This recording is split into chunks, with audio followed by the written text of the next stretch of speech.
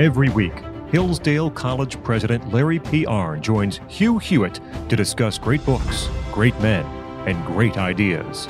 This is the Hillsdale Dialogues, part of the Hillsdale College Podcast Network.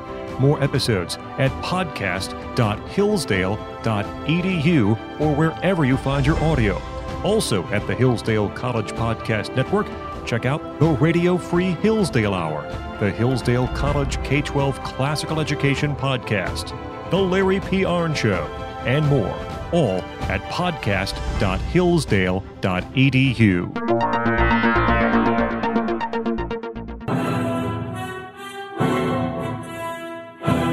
Good morning, glory, America. Bonjour, hi, Canada. I'm Hugh Hewitt. Dr. Larry Arnn is president of Hillsdale College. Everything you want to know about Hillsdale and the application you need to be admitted to it next fall is found at hillsdale.edu. Dr. Arnn and I, once a week, talk about important things, both past, future, and present.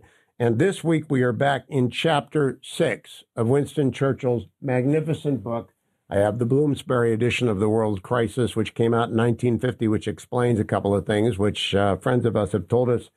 Dr. Arnn, we've been talking about this book for a long time, and you noted in our first conversation about it that everything is purposeful.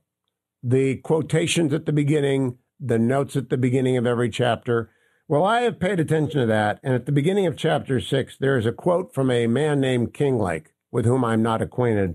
What does this mean, and why did Churchill put it there?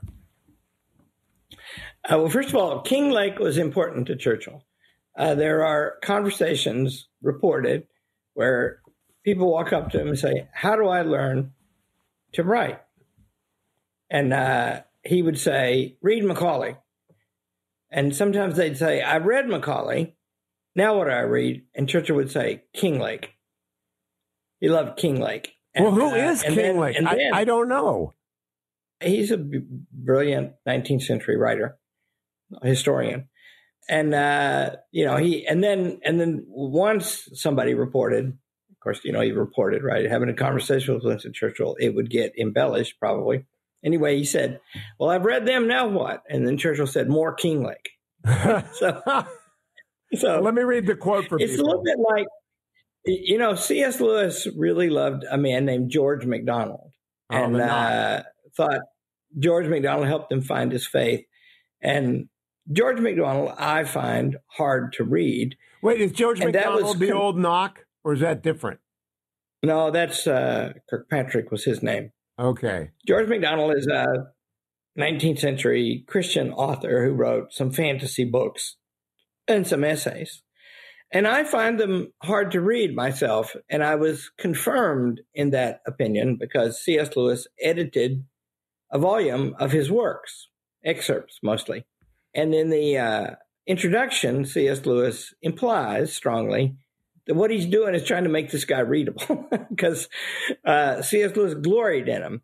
Kinglake is not hard to read. But Churchill, and so he knew his work. And this quote, he likes this quote because how it touches on the question of expertise. By the way, this chapter, it's called The Romance of Design, because when Churchill became First Lord of the Admiralty, Churchill, by the way, as a minister, he was a whirlwind. He just changed things in a hurry. And they redesigned the ships, and they built a bunch more of them, and they altered the strategy. And he's inheriting a Navy that's been supreme in the world for 115 years. He says 200 years Napoleonic protected the island. He says in one of these chapters, for 200 years, the British Navy has protected us. So he's writing in 1905, so it's since 1900.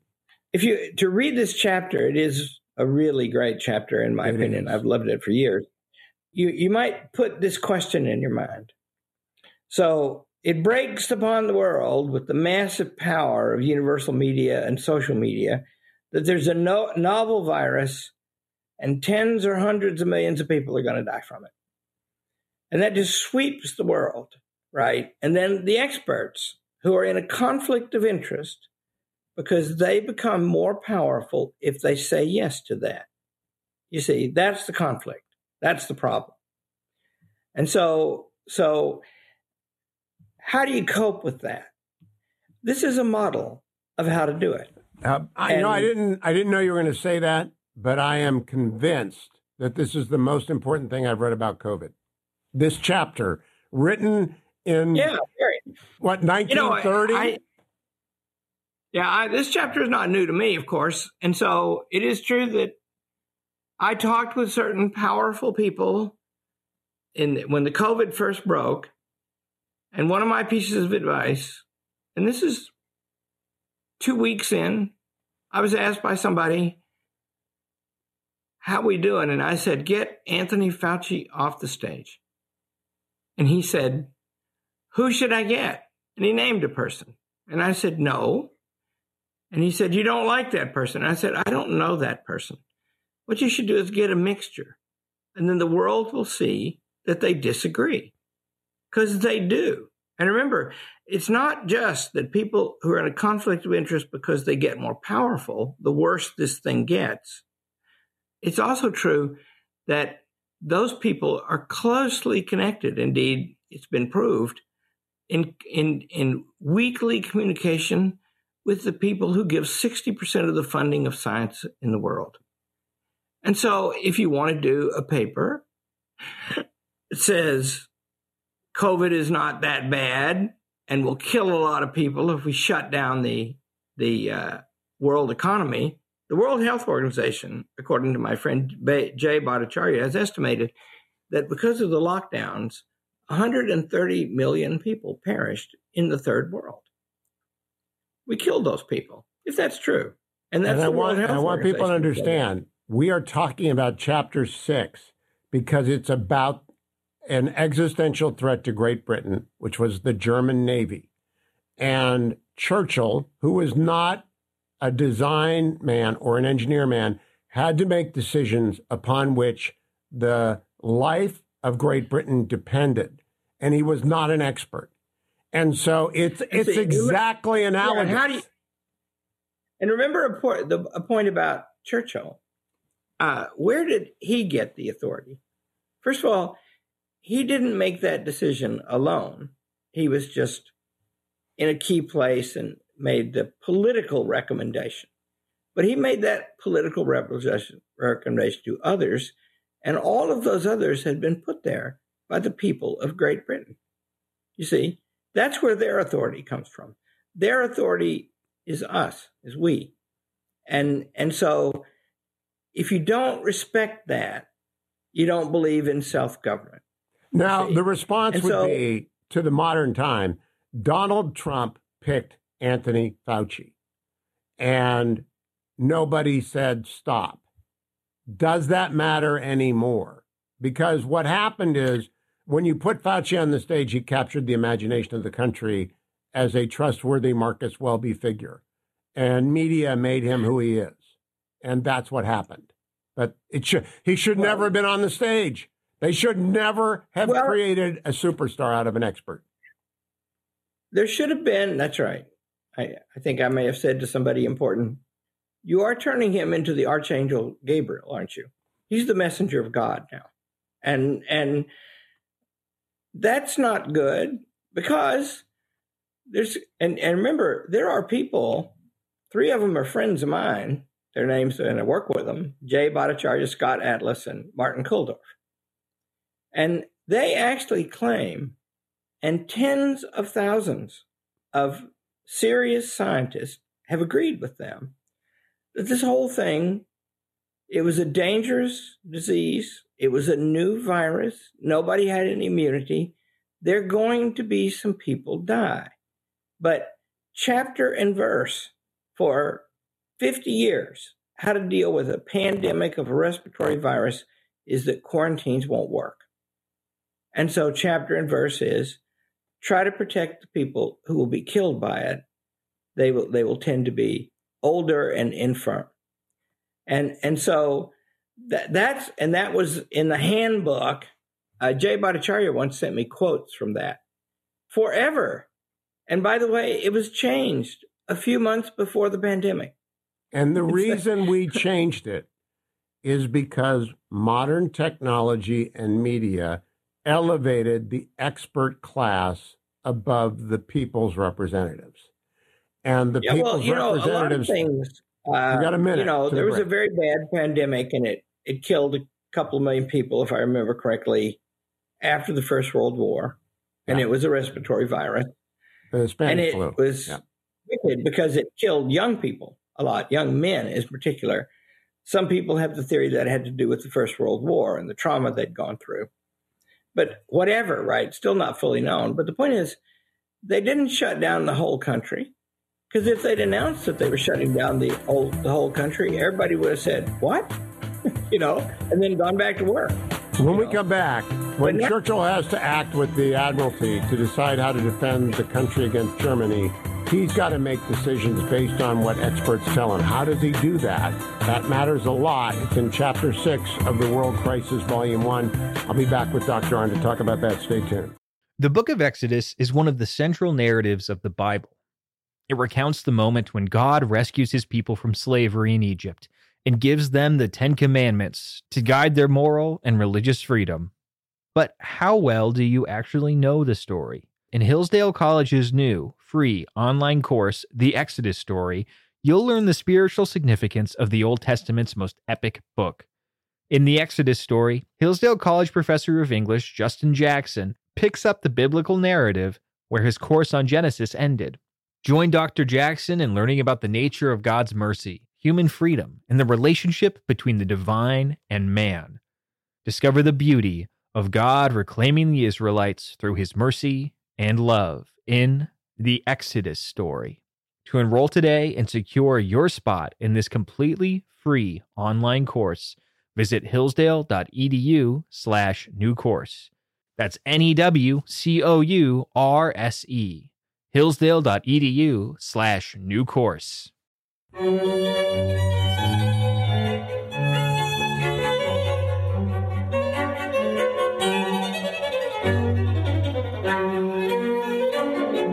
Welcome back, America. One of the reasons I love this book so much is I've never read it before, and that upon reading it, I'm consulting with Dr. Arnn, who has read it very often. The book is The World Crisis, Volume 1, and it's about the years 1911 and 1914. And one of the problems is the Kaiser has decided he needs a navy. And Germany has never had a navy before. But a navy is what Great Britain has. And if you challenge Great Britain's navy, you're challenging their ability to exist. And so he's got to get organized. He's got to figure out, do we switch to oil? Do we build bigger guns? What kind of ships do we do? These are all very highly technical issues. And he writes, Dr. Arnn, on page 82, I had anxious conferences with these experts, with whose science I was, of course, wholly unacquainted, to see what sort of men they were and how they really felt about it. I think in that are worlds.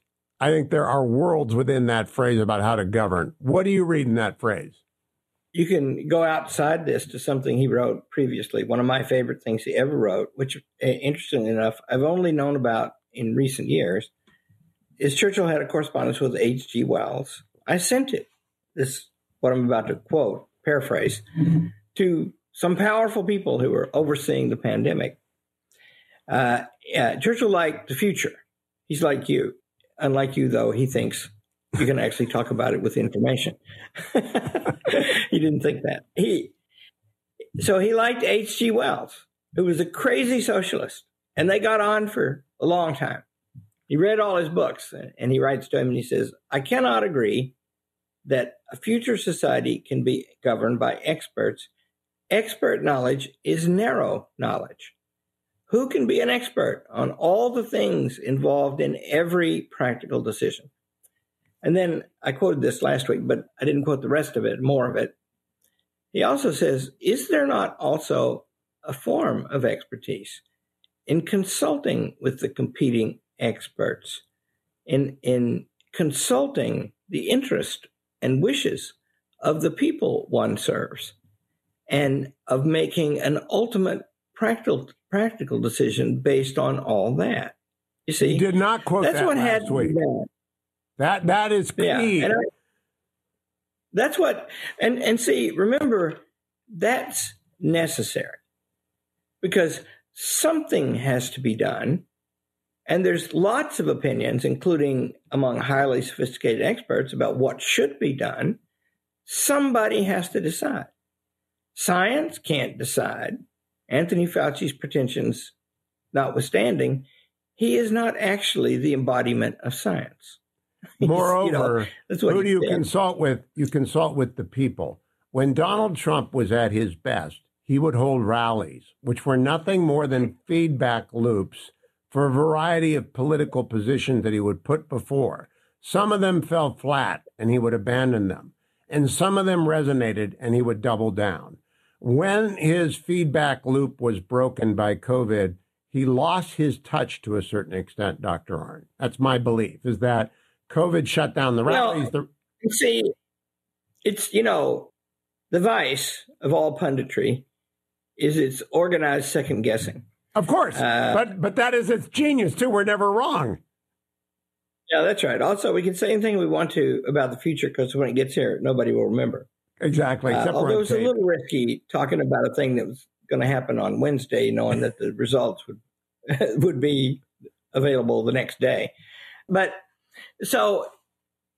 here, I will tell you that this is a rule that Churchill always followed. I thought at the time that this was an occasion for the President of the United States and everybody else to risk their whole careers, one way or another. It's very remarkable to shut down the whole country.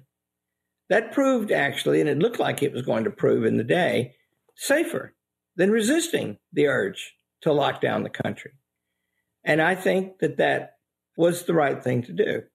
And we're in Switzerland, but I will tell you, Ron DeSantis got pretty quick, not immediately, but within 3 or 4 weeks, he got to the place where he was not going to lock down Florida.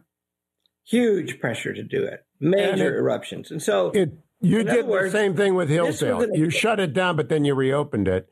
I was slower than everyone because I was in love with Anthony Fauci and expertise, and I fell out of love. And there's a long-standing rule that the way out of a cult is when you figure out that somebody's lying to you when they say inconsistent things. And when I began to figure out that Dr. Fauci and Dr. Collins were not telling me the truth is when they lost their hold on me. But the whole country got 1 minute to break. The whole country didn't get out of that, Dr. Arnn. They never got out of it. We're still not out of it, actually. But see, that's a sickness in the country, by the way. But never mind. It is the duty of a person who holds a position of responsibility to do the duty proper to it. And that means that even if the people are against you, if you think some terrible harm is going to come, and really serious harm, and the pandemic policies have distorted the whole republic, then you got to stand up to that, win, lose, or draw. And I don't think many did that. And we're going to talk about who did and why after the break, because Churchill stood up to a lot of things when he got the Navy ready, and the fleet was indeed ready. Stay tuned. We'll be right back.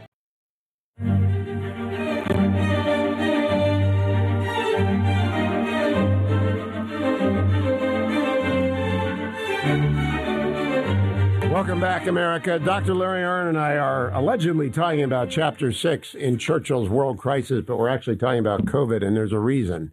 And it's what happened when a crisis arises. The crisis that arises in 1911 to 1914 is Germany is building a navy that threatens the existence of Great Britain.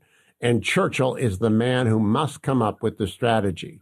The strategy involves not only changing the nature of the ships that they're building, but moving to oil. And Dr. Arnn, I'm astonished. I've never read this before until we get ready for this book. And the weight of that decision is so enormous. And he writes at one point, the camel once swallowed, the gnats went down easily enough. But you've got to swallow the camel first, and then everything else follows. What we did with COVID, the camel was, do we shut the country down? And we made the wrong choice. And by we, I mean... I think 95% of the country. And see, so this chapter, by the way, this is a chapter worth studying in this, because we're trying to think maybe we're going to have an election next year that has some fairness in it. You never know these days.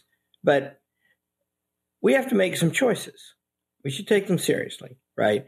And this is a good thing to study because it shows, in my opinion, how a choice is well made. And I'm going to outline the chapter very quick. Go, take your time. We have a long segment. He shows this decision revolutionized the British Navy, and it revolutionized British strategy because it involved going from coal, of which Britain has a lot, to oil, which they had to go across the oceans to get. And he shows it starts with this. There's this utmost particular, Aristotle would call it, and that is some ships are going to be shooting at each other. How do you win that battle? Step one, if you've got bigger guns, you throw bigger shells. And every time you hit them, you do more damage than when they hit you. That's the step one. Step two, now, if you're going to have big guns, he describes how you design a ship. And he says you draw a circle for every turret of every gun. And the bigger guns, these are 15-inch guns, and they throw a shell that's like a Volkswagen. Every time you draw a circle, you're determining the size of the deck. And the deck is just a big gun platform.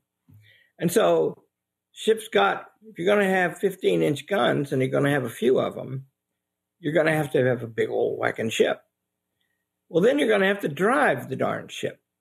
And you need big engines. But go back to this ships shooting at each other. Because ships are shaped the way they are. They have to go through the water, and so they're skinny and long. The weight of their shells are thrown from the broad side.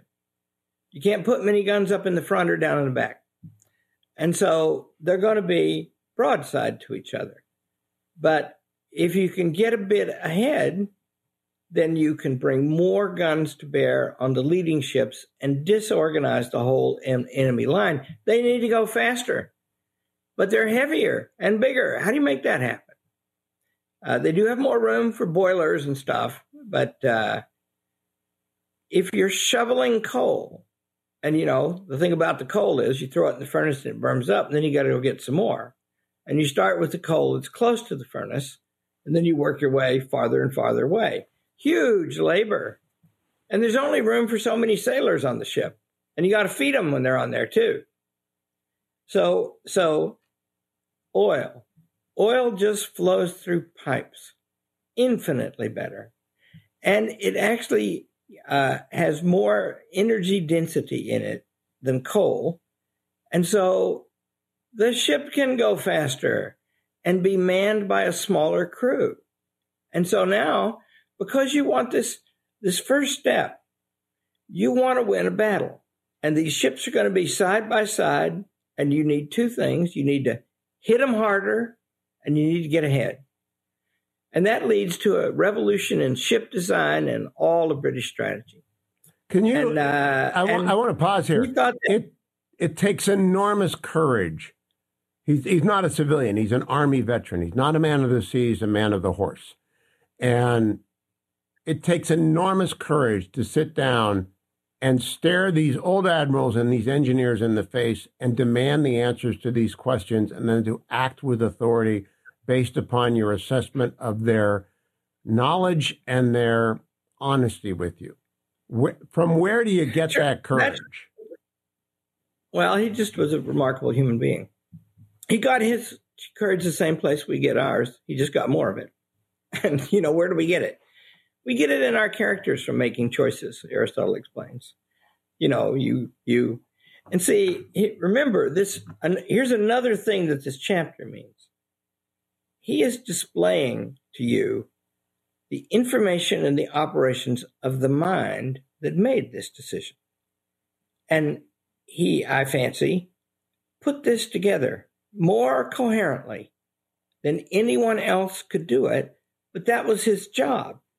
And most of the bricks of which this wall is built, many people in every conversation know more about each brick than he does. He's the one who could build the wall. And he's telling you this is how, because he didn't just decide to recommend this to the cabinet. He points out he's got to get the Chancellor of the Exchequer to come up with the money. And these ships cost a lot, and a lot more than ships had ever cost before. And he's got to get the whole cabinet to agree and the prime minister to agree. Well, not only is this the way he reasoned it through, this is also the case that he made.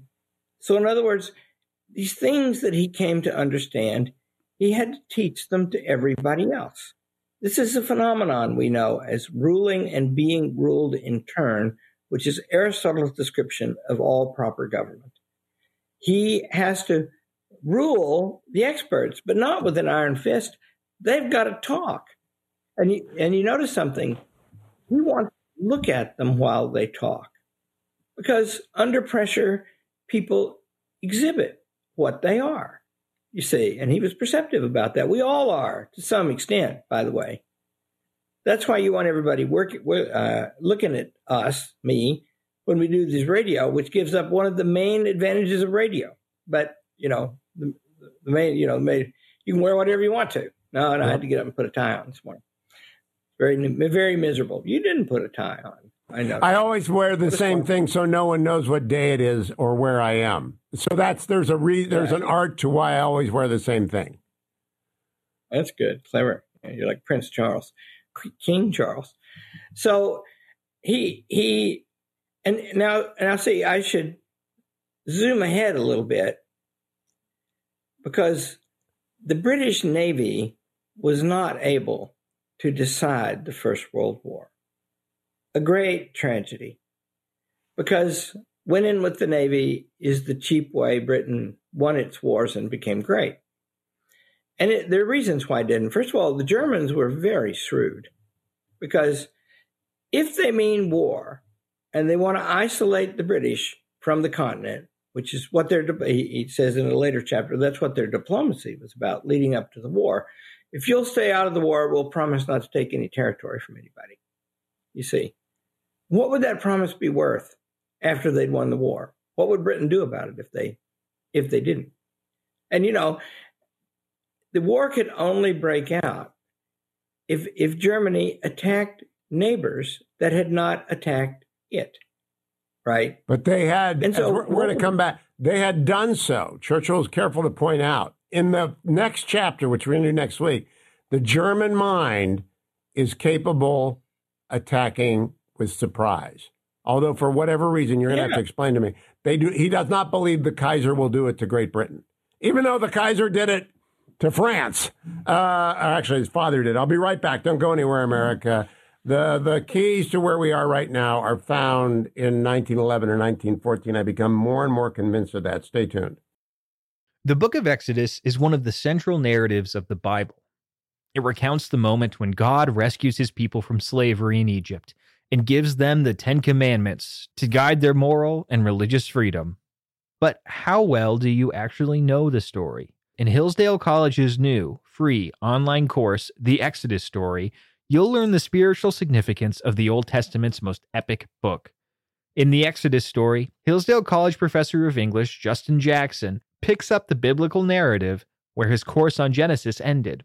Join Dr. Jackson in learning about the nature of God's mercy, human freedom, and the relationship between the divine and man. Discover the beauty of God reclaiming the Israelites through his mercy and love in The Exodus Story. To enroll today and secure your spot in this completely free online course, visit hillsdale.edu/new course. That's NEWCOURSE. Hillsdale.edu/new course.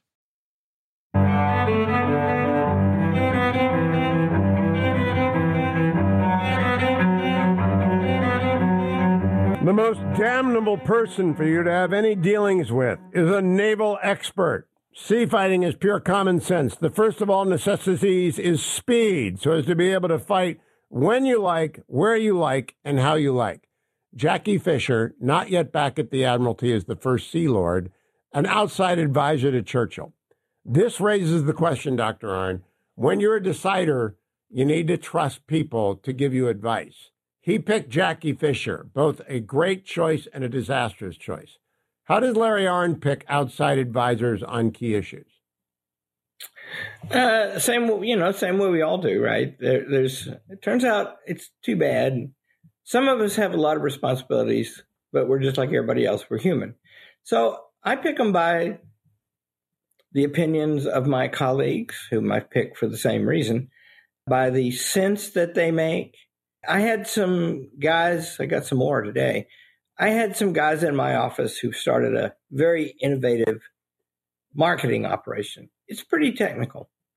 And they were good people. And I watched them while they talked. And they're impressive, right? So you pick them like that. And I don't, they do things because, everything is data now. And everything is computers. And everything is electronic communication. And so the people who know that deeply, and by the way, these guys were not engineers. They're just people who run a company that they founded where they employ a bunch of engineers. And they're good at talking about it and explaining it.